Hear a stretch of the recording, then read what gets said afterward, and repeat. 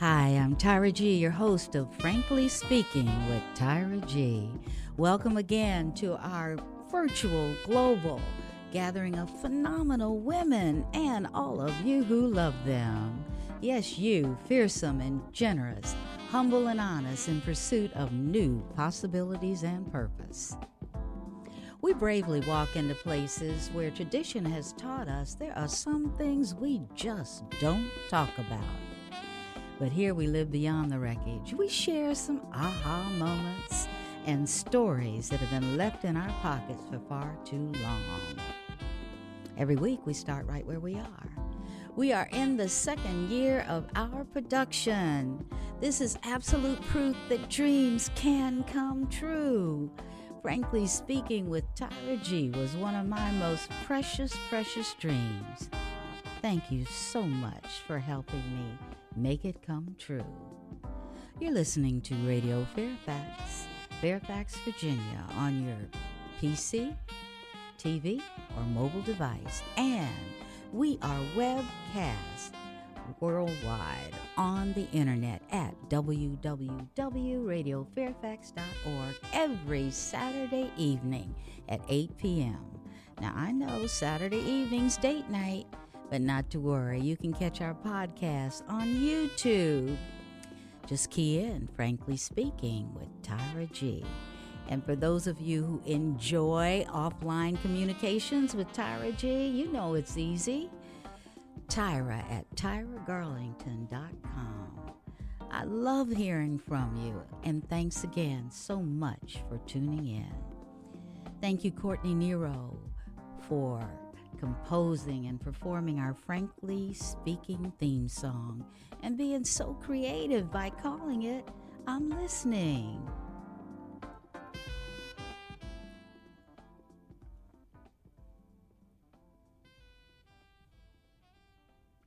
Our theme this month is Thank You for Your Service, Then and Now. We are celebrating veterans and active duty military. Did you know from the American Revolution to the Iraq War, the U.S. had fought in 12 major wars? Did you know there are a group of people who have given of themselves mightily to secure our rights as a nation?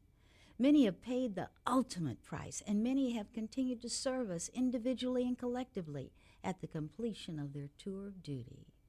Did you know that this year we're celebrating the 100th anniversary of the First World War, also known as a great and terrible struggle?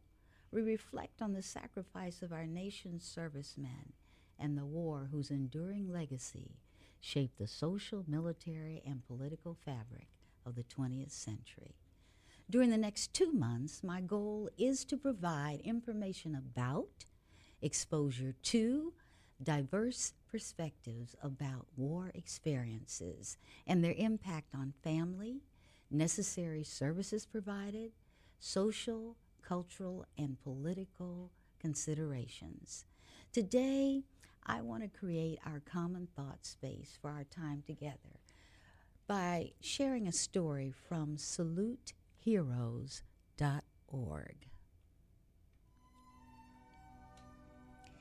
Mary Jessie Herrera is from Somerton, a little town near Yuma, Arizona, not far from the Mexican border. A fourth-generation American, Mary always wanted to go into the military, though no one else in her family had a military background.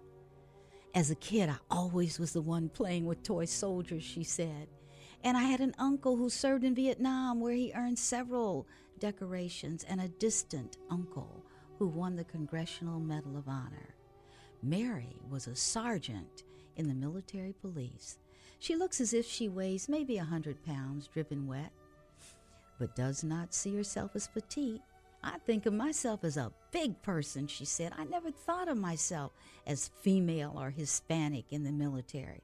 I was a soldier, period. I carried my own weight. There was nothing girly about me in the military. Plus, I don't like labels. I went to the military to be a soldier, not a female soldier or a Hispanic soldier. When President Bush gave Saddam Hussein his ultimatum, Mary's unit was on the Kuwaiti side of the border, waiting to move into Iraq. While on foot, Mary carried an M16 like other soldiers, in addition to a 9mm sidearm due to her position as a military police. But as the gunner on her Humvee, she managed a 40mm grenade launcher and a machine gun. We were providing security escorts for convoys. I was 22 at the time. We were a quick response force, she says. Mary came into constant contact with Iraqis and was learning to speak Arabic quite well. You see, these impoverished people living in a war-torn country, they lived for so long under a brutal dictator, and now their country was being torn apart in a chaotic situation. It makes you realize how fortunate we are to live here in this country, she said. On November 8, 2003, Mary's unit took prisoners to Fallujah. On the way back to their base, Mary was riding a turret of the lead Humvee with her rocket launcher and machine gun at ready. She saw two spotters on a bridge and knew they were calling in coordinates to do some hostiles. I told the guy below me to pass the word. We're going to get hit, she said. By the time I got back up, we were already hit. Mary began returning the fire with her machine gun. She felt a flick on her right bicep and thought she'd been hit by a rock. It was a bullet that passed through the flesh. She kept firing. Then I got hit again, she said, and my arm fell into my lap. I had no feeling in my arm. I thought it had been blown off. She yelled down to the guys for help, but they were all firing their weapons and they couldn't hear her. She kicked the commander to get his attention. The look on his face when he looked up at her said, "It's bad." In the back of the Humvee, one of Mary's fellow soldiers put pressure on her arm while the convoy fought through the ambush. She had a lot of blood lost and her life was in peril. I laid back and closed my eyes, she said. Someone slapped me and said, "Open your eyes." I remember thinking, this is it. My whole 22 years of life on earth are over. I felt a sense of peace. Everything made sense. I've always had strong faith. I said to God, if you need me for something, I'm ready to go. I told him I was proud. I have led a pretty good life, but I grieve for my parents to think they would lose another child. She was airlifted to Fallujah, where she did not have the capability to manage her arm in that service. She was sent to Germany, where the doctors told her they would have to amputate her arm. But when she came to, the arm was still there. They sent her on to Brooke Army Medical Center in San Antonio, Texas, where they began the long reconstruction of her arm. She was there for a year, suffering through as many as 20 operations. It was during this period the Coalition to Salute America's Heroes appeared. They paid off my school loans, Mary said. That was a huge burden off my shoulders. Today, Mary has only partial use of her right arm. She's suffered extensive nerve damage. The missing radius was replaced with one from a cadaver. Her arm is held together with screws and plates. My parents raised me very well, she said. My faith is so concrete. There's nothing I can't handle, nothing I can't deal with. Mary finished her college degree and is working on her master's. She resides in Arizona and is raising 2 daughters. She still communicates frequently with the officers and soldiers. She is proud of our country and proud she was able to serve. Thank you, Mary, for your service. Journalist and author Isabel Allende reminds us that we don't even know how strong we are until we are forced to bring that hidden strength forward. In times of tragedy, of war, of necessity, people do amazing things. The human capacity for survival and renewal is awesome. After the break, you will hear about a different war from a Lieutenant colonel in the Army Medical Service Corps, a Vietnam officer from the Vietnam War. His authentic story will help us better understand war from a racial and cultural lens, as well as how his life looks and works for him today. He's joined in studio by his wife, teammate, and friend, Diane. Put up your feet, grab a stack. Let's stay real close. We'll be right back.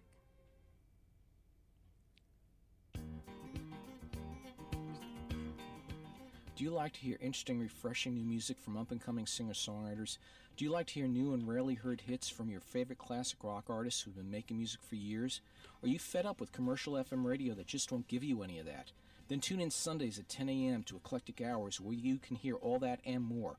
That's Eclectic Hours, Sundays, 10 to noon, here on Radio Fairfax. Don't be a fool on the hill, sitting around looking through a glass onion and listening to the obla-di-obla-da of ordinary radio. Just let it be, and make Fridays a good day in the life. Take the long and winding road and come together to listen to the Magical History Tour. I'm Rusty Gibson, and I promise to act naturally. Join me on the Magical History Tour. A splendid time is guaranteed for all. Rusty Gibson's Magical History Tour, every Friday afternoon at 5.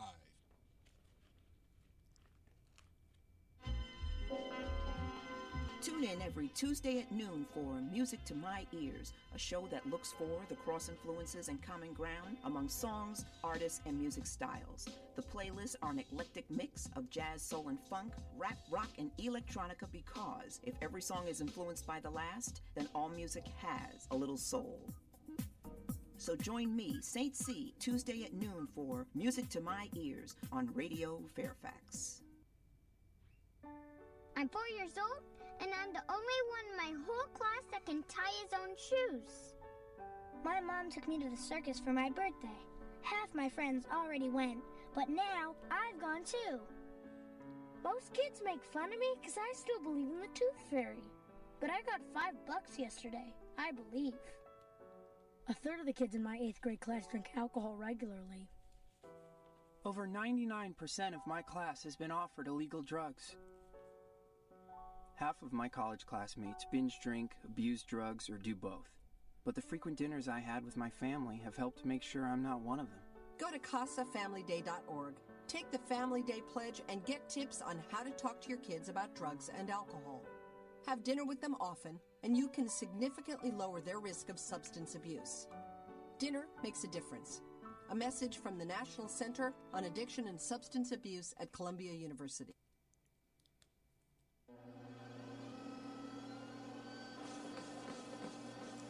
Gaining weight was easy. All I had to do was sit down and eat.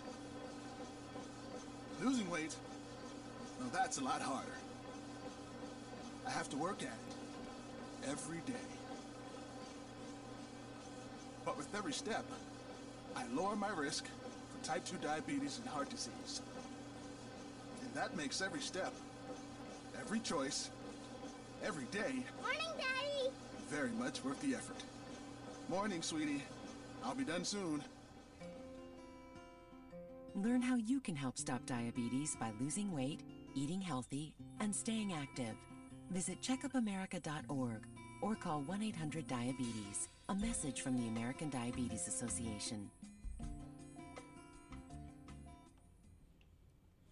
And we are back. So let's talk. Let me say a formal welcome to Mr. Now, George Vody, and his lovely wife, Diane.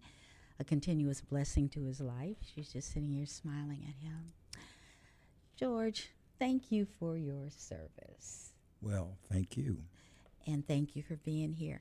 You know, I request each of my guests to talk a little bit about herself or himself so that my audience can hear your voice. You know, when you hear voices, you get an image, and they can hear how you phrase things, so that adds to the image. So would you do us the honor of pretending like you're a book in a human library, and pretend like you're going to give us a preface that makes us want to read the whole book? Wow. Yeah, go ahead and do that for me. Well, greetings, Tara, to you and your listeners. And as far as an opening to my book, I think I would just introduce myself in such a way that I'd let you know a little bit about my background. Okay. I was born in Alachua, Florida, and I was raised in Browns Mills, New Jersey. I was the eldest of 11 children. My formal education resulted in a Bachelor of Science degree from Virginia State University in Petersburg, Virginia, and a master's degree in health administration from Baylor University in Waco, Texas. I served in the U.S. Army Medical Services Corps in a variety of positions, spanning over a period of 23 years and culminating in retirement from military service as a lieutenant colonel. Recently, I'm fully retired from the workaday world, and I'm really spending more time now engaged in the joys of being a grandfather to 3 grandchildren. That's Max and Alex and Gemma. As an active member of the American Legion, that keeps me occupied. I'm also a member of the Chantilly Baptist Church, serving there as the church clerk, the vice chair of the trustee board, children's church and adult Bible study teacher, and I sing with the male chorus. My wife, Diane, is a retired Fairfax County educator, and at our church she serves as the president of the usher ministry. We have one son, Jason, and a daughter-in-law, his lovely wife, Pam, who have graced us with our grandchildren. So that gives you an idea of who I am, a little bit about my background, and it is indeed an honor to be able to speak to you this evening, especially on the eve of Veterans Recognition. Thank you. You did really well. Well, thank you. You've heard George's voice, and I thought about this and added this today. I realized that our audience is both international and intergenerational, and I'm sure there's some people that may not be able to place the Vietnam War in a historical perspective. I'm doing really well today. Okay, well, uncross the tongue. I added a few factoids as they relate specifically to the war and the racial peace. And I'll just read those before we start talking. Let's go ahead. This is taken from Ancestry.com, the Vietnam era. Factoid: causes of the Vietnam War was to resolve around the simple belief held by America that communism was threatening to expand all over Southeast Asia. Factoid: during the Vietnam War between 1964 and 1973, the U.S. military drafted 2.2 million American men out of an eligible pool of 27 million. This I found very interesting. The youngest Vietnam vet alive today is 54 years old. Amazing. Yeah. Factoid: the Vietnam War saw the highest proportion of blacks ever to serve in an American war. During the height of the U.S. involvement, 1965 to 1969, blacks who formed only 11% of the American population made up 14.6% of the soldiers in Vietnam. The census says 7,262 died during that in theater. So, you and I have had conversations about this, and I want this very personal, George. We talked about you getting commissioned to go there. And what did you expect? And then we'll talk about what actually was your reality. All right. Well, as far as expectations, I think it was really fueled by the time that I was in college by the fact that the Vietnamese War had already begun and was raging. Mm-hmm. Many of my student friends and colleagues who joined me in ROTC were always in the back of their mind. They were afraid that their number might come up. Right. Either as a draft, and in my case, I was not drafted. As a matter of fact, I was in ROTC. I joined ROTC because it provided a way for me to get my college education. And for those who may not understand the acronym, would you explain what ROTC is? Yes, the ROTC, that acronym stands for Reserve Officer Training Corps. Right. Okay. Thank you. Yes, and in the military, I quite frequently rely on acronyms, but if there's something I need to explain, I'll be glad to do that as I go along. But ROTC provided me with an education in terms of having won an ROTC scholarship. I was the oldest of 11, and my parents didn't have a lot of money. And getting a college education was a challenge. But with the ROTC scholarship, I was able to get through.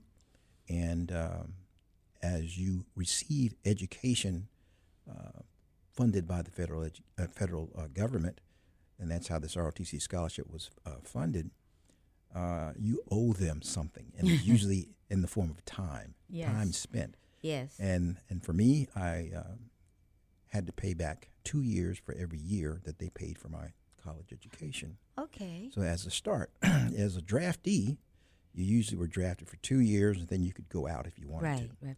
And in my case, I owed a little bit more time than that. And in so doing, there was a greater possibility for me to be caught up in whatever else was going on from a political standpoint involving the Department of Defense. And consequently, I was in the Army, and I stayed in the United States at Fort Dix, New Jersey, for the first 2 years of my enlistment, if you want to call it that. Actually, it was not an enlistment, but the time I spent on active duty. And at that time, my wife and I were at Fort Dix, New Jersey. Those 2 years flew by, and I made captain in that two-year period. And I went to Vietnam at that point in time. And along with all the other concerns and just anticipation, not knowing what to really expect, and you asked about expectation. Right. All I wanted to do was to go do my time and get back. That was paramount within my mind at the time. But once all that took place, and I actually arrived over there, I think I must have matured at a great degree. Because as a young captain, not only was I providing leadership role for men as young as I was and younger, but also men who were much older than I was. Yes. And that was a real challenge, to just relate to them in such a way that they would have trust and have some concern for what I wanted them to do. And respect. Yes, and respect. So it was quite a thing to bear in mind as a young captain, fresh out of college. Even though the ROTC training was good training, when it came to the reality, it was somewhat different. Yes. And my first inclination when I got there, I wanted to stay where I landed, and that was in Long Binh Army Post, which was in the capital city of Saigon. I didn't want to go anywhere else, because when I got there, it was a surprise. It was pretty well laid out. Many things to do. There were little restaurants we could visit. You could go downtown, a number of things. And all I did was hear stories about other places in Vietnam, and it didn't sound like I wanted to go to those places because of the risk associated with being there. But immediately it was made plain to me that they were going to send me further north. And in reality, I did go as far north as I possibly could. In the city of Hue, it was the ancient city of Hue. The 101st Airborne was there, and I was assigned at a place called Phu Bai, a very basic place, no real buildings. We had lean-tos, basically, to provide us with shelter. It was just as far north as we could go, and because the city of Hue was right on the edge of the demilitarized zone. The demilitarized zone was a demarcation that really separated us from the known position of the enemy, which was the North Vietnamese and the Viet Cong. And when I got there, it was pretty obvious that there were a lot of black soldiers in that unit. A lot of black soldiers. Mm-hmm. The one thing that was pointed out to me as I was being prepped for going was that we do not have a lot of black leaders up there. We need to get some leaders up there to help with our soldiers. And no matter what I said, I knew some folks down in Long Bend, but that did not really impact their decision. I had to go. Mm-hmm. And I went up there. They took me up there by helicopter, and I landed initially in a place called Da Nang, which was an air base. But Da Nang was pretty nice compared to where I ended up. They wouldn't let me stay there either. I went all the way up to Phu Bai. And as I said, many, many black soldiers. And when my chopper landed on the helipad in Phu Bai, the 85th Evac Hospital was the hospital that I was assigned to. And immediately, once I got off the helicopter with my knapsack and duffel bag, because I didn't have a lot, the first thing I saw was a patient who had come in a chopper just before me. No one was there to meet me. All the attention was on the patient, and rightfully so. Right. And the patient had been playing around with a white phosphorus grenade. Did you say playing around? Playing around. And unfortunately, that was the story of a lot of incidents over there. People who were not taking their situation seriously. Wow. And he was playing around with a white phosphorus grenade. It exploded, of course, and his body was burned from head to toe just about. And I saw that. That caught me really off guard. I didn't expect that right away. Mm-hmm. I went into the emergency room along with this patient, and all the attention was on him. And after they got him situated, someone turned around and asked who I was. Mm-hmm. I came in there as the company commander for the medical company. And once they showed me to my hooch, when we talk about hooches, that was our quarters, basically. Mine kind of sat out in the open with some sandbag revetments around them. Revetments were protection. Mm-hmm. And I had a host of medical corps enlisted men who provided health care as corpsmen for patients. And all around us, there were a lot of battle scenes. As I said before, the 101st Airborne was located very near us, the headquarters. And the hospital was always located between a landing strip, an Air Force landing strip, and the place where our batteries for safety were located. The only problem with that, we were close to the landing strips because it would allow us to evacuate patients out of there pretty quickly.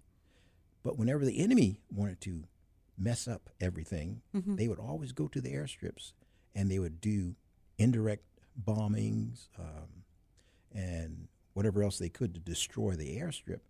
And many of those rounds would fall short or go long, and depending on where the hospital was, we would get hit. We always had a Red Cross, on our buildings and on our tents, but that meant nothing to our enemy. Mm-hmm. And consequently, we were in the line of fire quite a bit. And we were also subject to a number of attacks by what we call sapper attacks, at night usually. And these were carried out primarily by Viet Cong. Mm-hmm. And the Viet Cong were just merciless in terms of taking American lives. So as a company commander, I had to lead the element for protecting our entire hospital compound, which for a 22-year-old captain was quite a task. Yeah, it sounds like our story was about a 22-year-old military policewoman. Yes. Now, the one thing I'm feeling, I see, I feel what I think you might have walked into physically. Mm-hmm. And you're telling me there was an emotional erosion as well. Tell me about your folks, your men. What were they going through, aside from blowing themselves up? That was that individual, although we had them involved in that quite a bit. Different things they would be involved in that resulted in adverse conditions for them. But most of them, I think, much like I was, they wanted to get back home safely. Okay. And if you're not directly engaged in combat, in this case, they were support troops providing health care to those that were involved in direct fire incidents. But sometimes there were down days. Other times they were very, very busy. And so young men have to be kept occupied. Yes, they They do. need to do something. Yes. And consequently, many of them would fall prey to what the North Vietnamese would provide, and that was hashish, I should say, excuse me, marijuana that was laden with heroin and other drug items. And for those who were studying history, they'd recognize that during this time, the Department of Defense was fighting a huge problem with soldiers who became hooked on various drugs. Yes, yes. DOD had a tremendously large program for drug identification in terms of they would take your urine, examine it, and many soldiers were found to be using, and they had to either be treated or be sent home. Many of them got involved in the sale of drugs. They had to be actually prosecuted. Many of them went to jail on account of it. But it was a very, very different kind of a situation for soldiers to be faced with. I mean, it's bad enough to be faced with war, your life in peril, and have that compounded with drug use, which would impair all your senses. And you can imagine what it was like trying to protect a compound of soldiers who were injured. Your means of protection came from the soldiers who were there as health caregivers. Right. And we also had a lot of conscientious objectors who, because of their beliefs, could not carry a weapon or would not carry a weapon. Right. So all this compounded the ability to actually protect our compound's perimeter. And as a company commander, you were also the perimeter, captain, and had to protect not only the soldiers, all the doctors, all the nurses, and of course your patients. Okay, now you're 22 years old, and you have just described you're out in swampland, and you are very vulnerable because your hospital stands between airstrip and battleground, and often ordnance misses the airstrip. So in my mind, I can understand a soldier's vulnerability being increased, 1, by war, 2, by drugs, 3, by uncertainty, and 4, by fear. So what do you do as a 22-year-old to mitigate this if you do? I mean, you can just quickly, you don't have to get into details, but what was it like for you? I mean, I'm just thinking, I remember 22, and I couldn't have done anything like that. I was too busy partying. But, of course, during that time, a lot was going on in America. Yes, there was. That mirrored what you were talking. It was a war of objection, political war, and it was a war on drugs, and it was a war on free sexuality. And so there was just war everywhere. But there you were. Now, your wife, wait a minute. She's back in New Jersey. Are you communicating with her frequently? Oh, yes. She was actually in Virginia when I left. Oh. She went to live with her sister. Okay. And we communicated as often as we could. Back then, we didn't have cell phones. Right. We didn't have phone booths on the battlefield.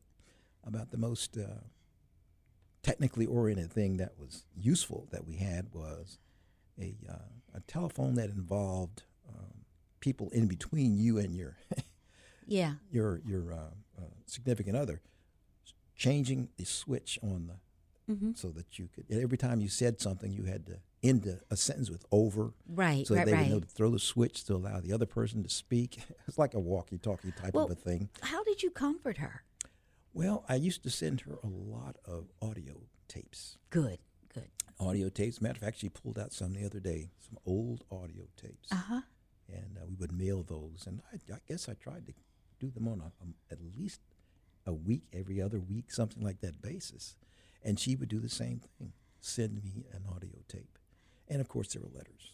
Of course. And that's about the best you could do at that time.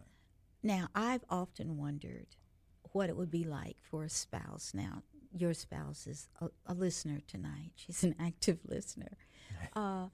What do you think? How do you think she was managing? She was with her sister. That's always good. Family is always good. Faith, I'm sure, played some part in that. I don't know. What do you think was going? What has she told you? Let's do it that way. What has she told you it was like for her? I think the greatest concern for her was if a car that she didn't recognize being a regular commuter on her street. I know what you're going to say. Yes. If a car came up, yes, she became very, very. Now, explain to our listening audience, many of whom don't know what that's coded for. Yeah. Okay, how spouses and family are notified of casualties at war. Right. So tell us specifically what that means. Whenever there is a casualty as a result of war, the Army and all the other services assign casualty officers whose job it is to go in person and relay the bad news to the next of kin.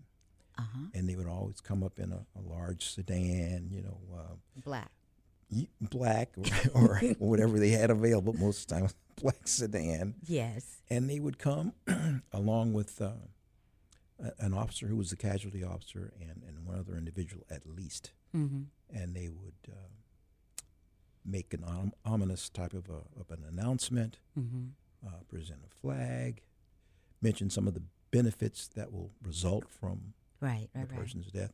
And it was just a very, very official type of an event, but you can imagine from a spouse's standpoint that's something you would not want to absolutely. And you're looking at the symbolism, I imagine just keeping a watchful eye is habit. It becomes normal behavior.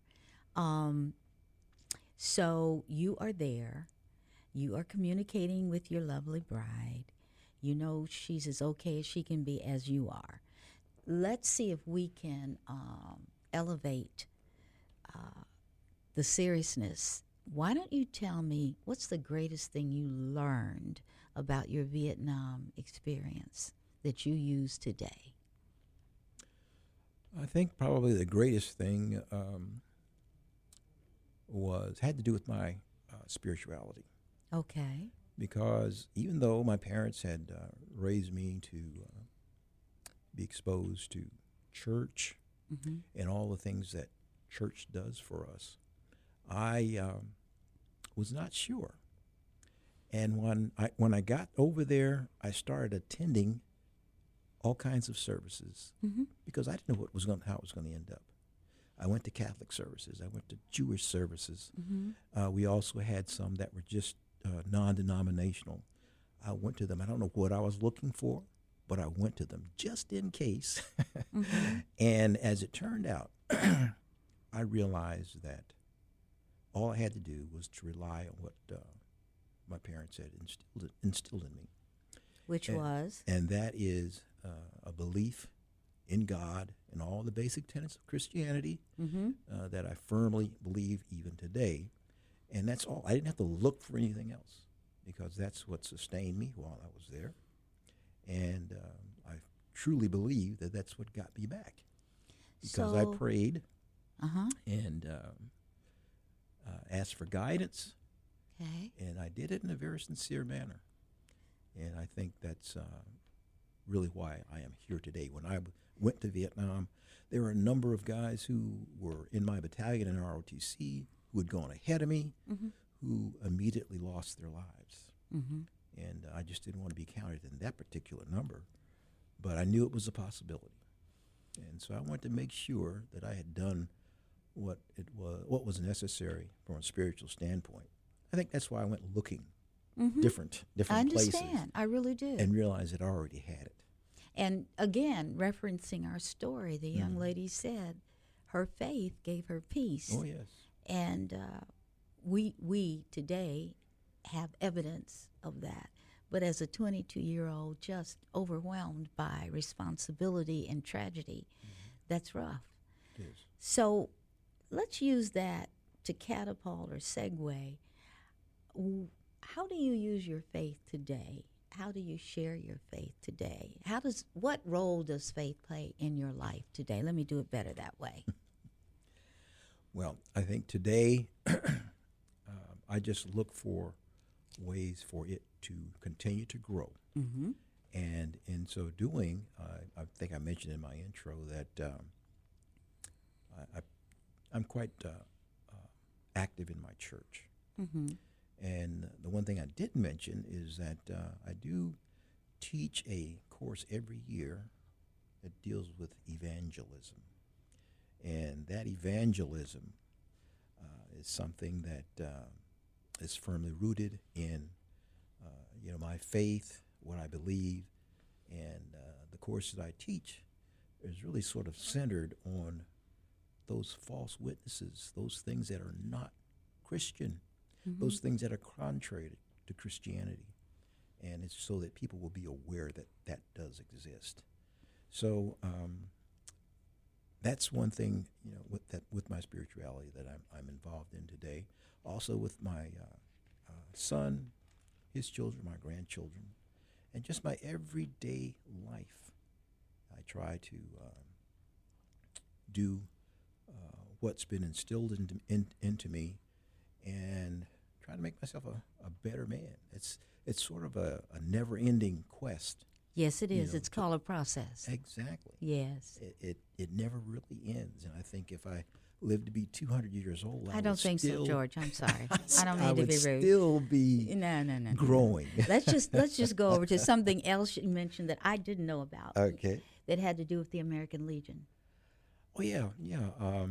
The American Legion is one of the oldest patriotic organizations that we have here in the country, and one of the largest ones. You hear the VFW. Yes. But the American Legion is one of the largest, and I belong to a post. It's Post 114 in Manassas, Virginia, of the Virginia Department, and each of the states has its own American Legion Department. And I've been the past commander for several years. What do you do there? What goes on? Well, I'll tell you, there are a lot of community-oriented activities. Okay. And we look at some of the high school ROTC programs. Okay. We do work with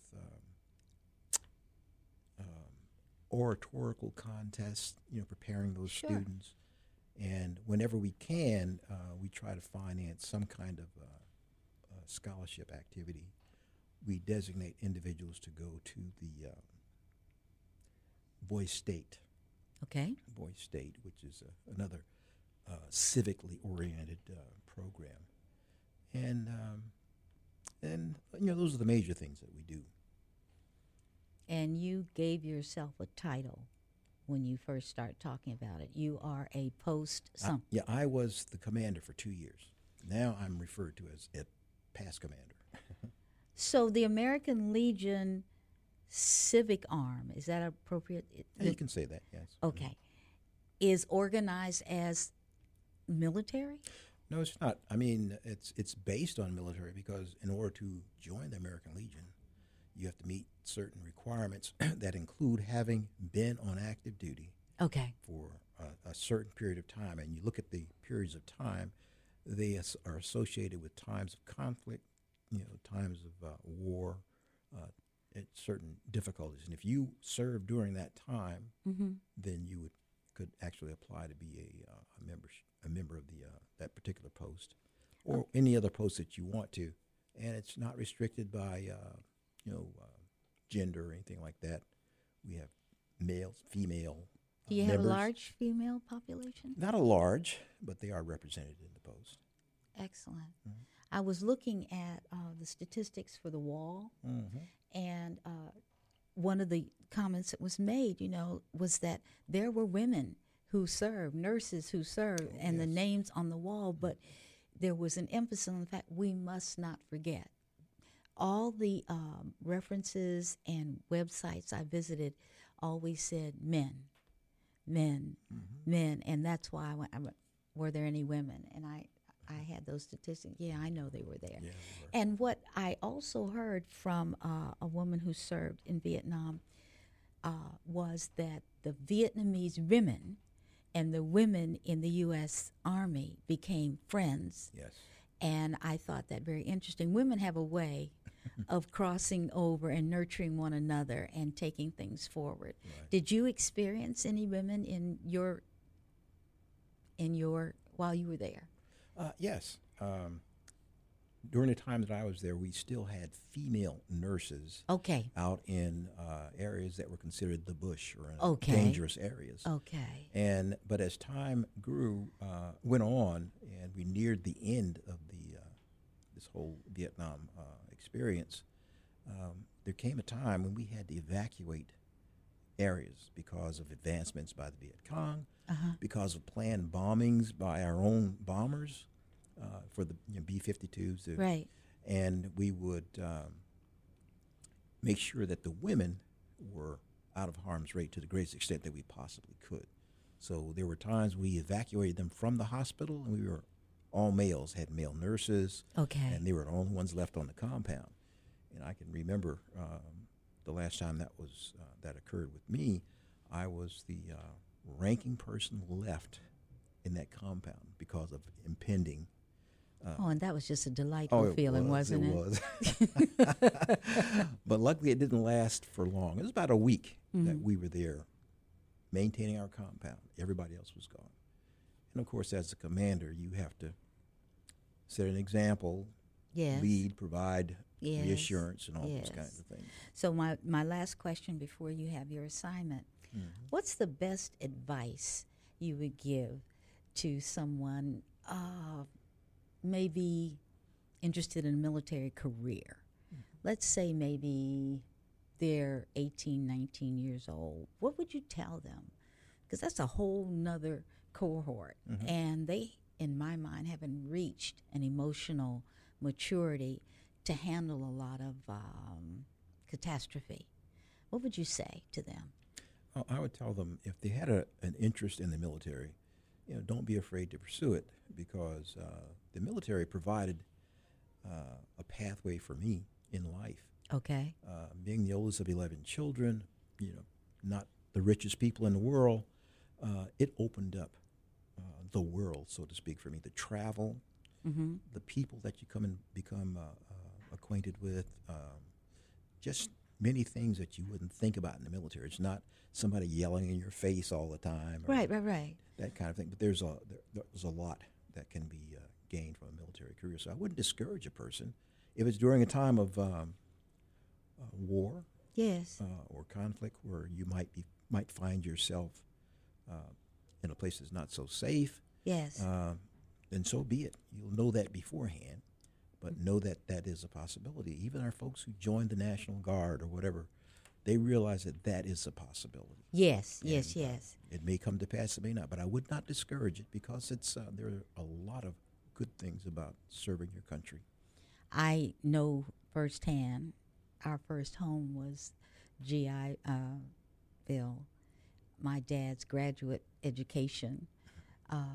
But the thing that I did not mention, I think, was the Vietnam War was the first war where the troops were integrated officially. And it was around right on the heels of the passing of the Civil Rights Act. So you can legislate behavior but not attitude. So I think both in the United States and overseas, there may have been a lag. So I imagine at times there were some tensions. Yeah, I mean, it was just, being in the military, it's just a microcosm of the country. Yes. So the same things that you see in the country are, you can reflected, see them. They're reflected in the military as well. Well, I personally just want to say I'm glad you're home. Well, and I'm glad I know you, And I'm glad you're about to read your letter to your younger self, as each of my guests get to do. I'm excited. I can't wait to hear this. I'm ready. Go. Okay. My letter starts out, "Hey, George," that's me. I said, "You need to read this letter and take it to heart because it's from someone who has your best interest at heart. As a matter of fact, there's no one in the world who has greater concern for you or your best interest. You're young, wide-eyed, and bushy-tailed, as many would say.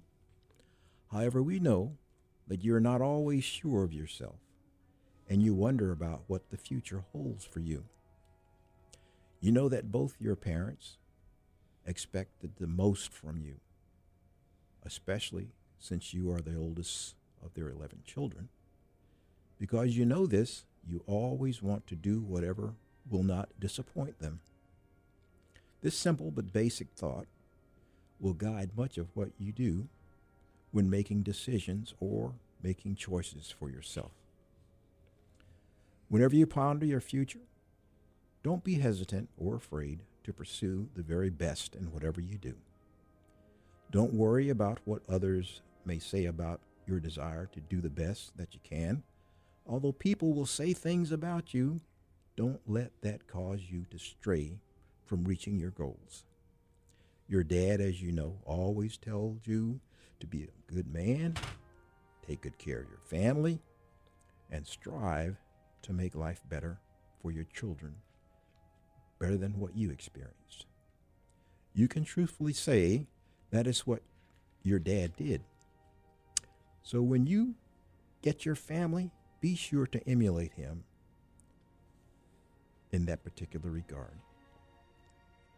Although neither of your parents were high school graduates, you will wonder why they insisted on you getting a good education. They learned quickly that an education would do for you great things in terms of opportunity. You will do well to seriously heed what they told you.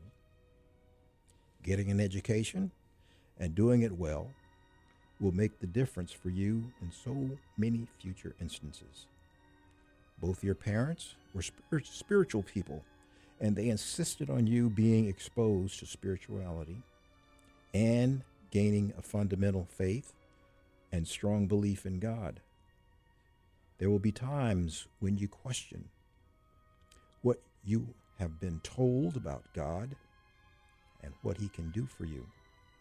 You will do well not to discard or try to rationalize your faith in favor of what mankind will attempt to show or explain to you in order to weaken your belief.